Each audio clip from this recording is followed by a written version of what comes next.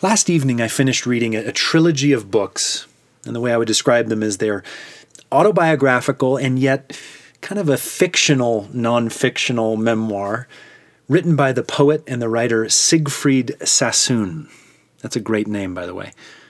He was this British poet who entered the First World War with all these visions of glory, but then, like the poet, Rupert Brooks or Robert Graves, started to see just sort of the senselessness of that particular war and war in general, and became very jaded, very disillusioned. But even in the midst of that, was writing really beautiful poetry, very evocative, like where you feel like you're right in the middle of it. And so, over the last few weeks in reading this 3 books, I've been reading his poetry as well. And one of his poems, maybe one of his more famous poems, called Absolution, just from its cadence, the beauty of the words, I just read it a few times. And so I want to read it to you. And then you know me, I love to take and change kind of the flow and the feel and the cadence of poems so that they're about Jesus. So anyways, here is Absolution by Siegfried Sassoon, written kind of during those years of the First World War, sometime between 1914 and 1918. The anguish of the earth absolves our eyes, till beauty shines in all that we can see. War is our scourge, yet war has made us wise, and fighting for our freedom, we are free. Horror of wounds and anger at the foe, and loss of things desired, all these must pass. We are the happy legion, for we know time's but a golden wind that shakes the grass. There was an hour when we were loath to part. From life we longed to share no less than others.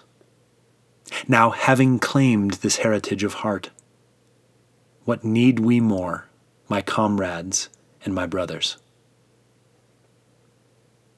Isn't that lovely? I enjoy the role and, these 3 stanzas, 4 rhyming lines, the AB. It's just a classic poem.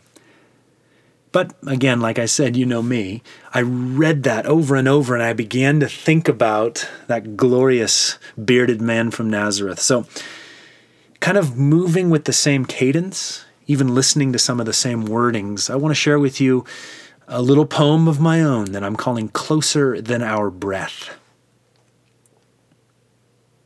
The earthly glory of heaven o'erwhelms our sight, till visions of the real o'ercome our lesser eyes. Love is his name, yet love enrobed in light, and dying for our second birth, he gave us life. Wonder at his voice and joy as weapons forged, the gain of all we'd lost and far more besides. We are the festive throng, we stand score on score, timeless as the Holy Ghost who lives inside. There's ne'er a time when we are now without, our life within, ere closer than our breath. Forever, having hurdled every final doubt, what more need we in life, living, and in death? Friends, I'm always so grateful when you sort of indulge me in my poetic interest, but let me just reiterate some of what I've tried to put in there so that it's true to your heart and mind today.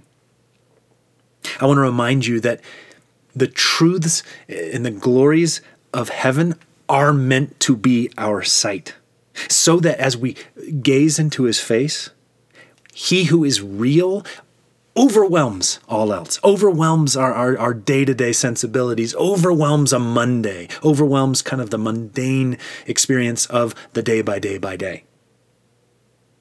Because he is love. He is love, like John says, who is light. And it's the wonderful paradox of paradoxes that his death equals life.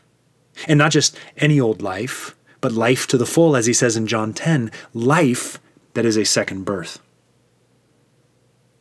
So let's never forget that we may hear his voice, that his very joy may live inside us. And then, in fact, that voice, that joy are like weapons. They are powerful. They stand against the foe. You and I, a nod to my dear friend Adam Paulson here, are the festive throng. We are those who dance before and behind the Ark of the Covenant that is him. We are timeless. We are woven into the tapestry of the eternal truth. We're timeless, like I wrote here, like the Holy Ghost. So, whatever day of the week you happen to be listening, whether it is a Monday or maybe it's on a weekend, I'd want to remind you that there is never a day in your life that you are without the life who lives within. He's closer than your breath. And he, because he lives, able to help us overcome, and I even use the word hurdle, to jump over and then get past and beyond our doubts, is the one who says to us, you need nothing else in life, living, and in death.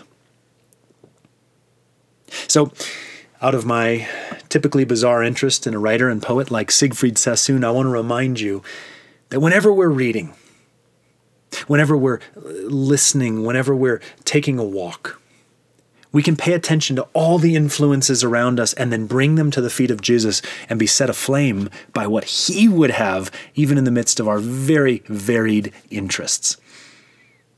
So my blessings upon you, my friends, and I pray that you would remember today, whatever kind of day you're experiencing, that this Jesus is indeed, by his Holy Spirit, closer than your breath. Thanks for listening.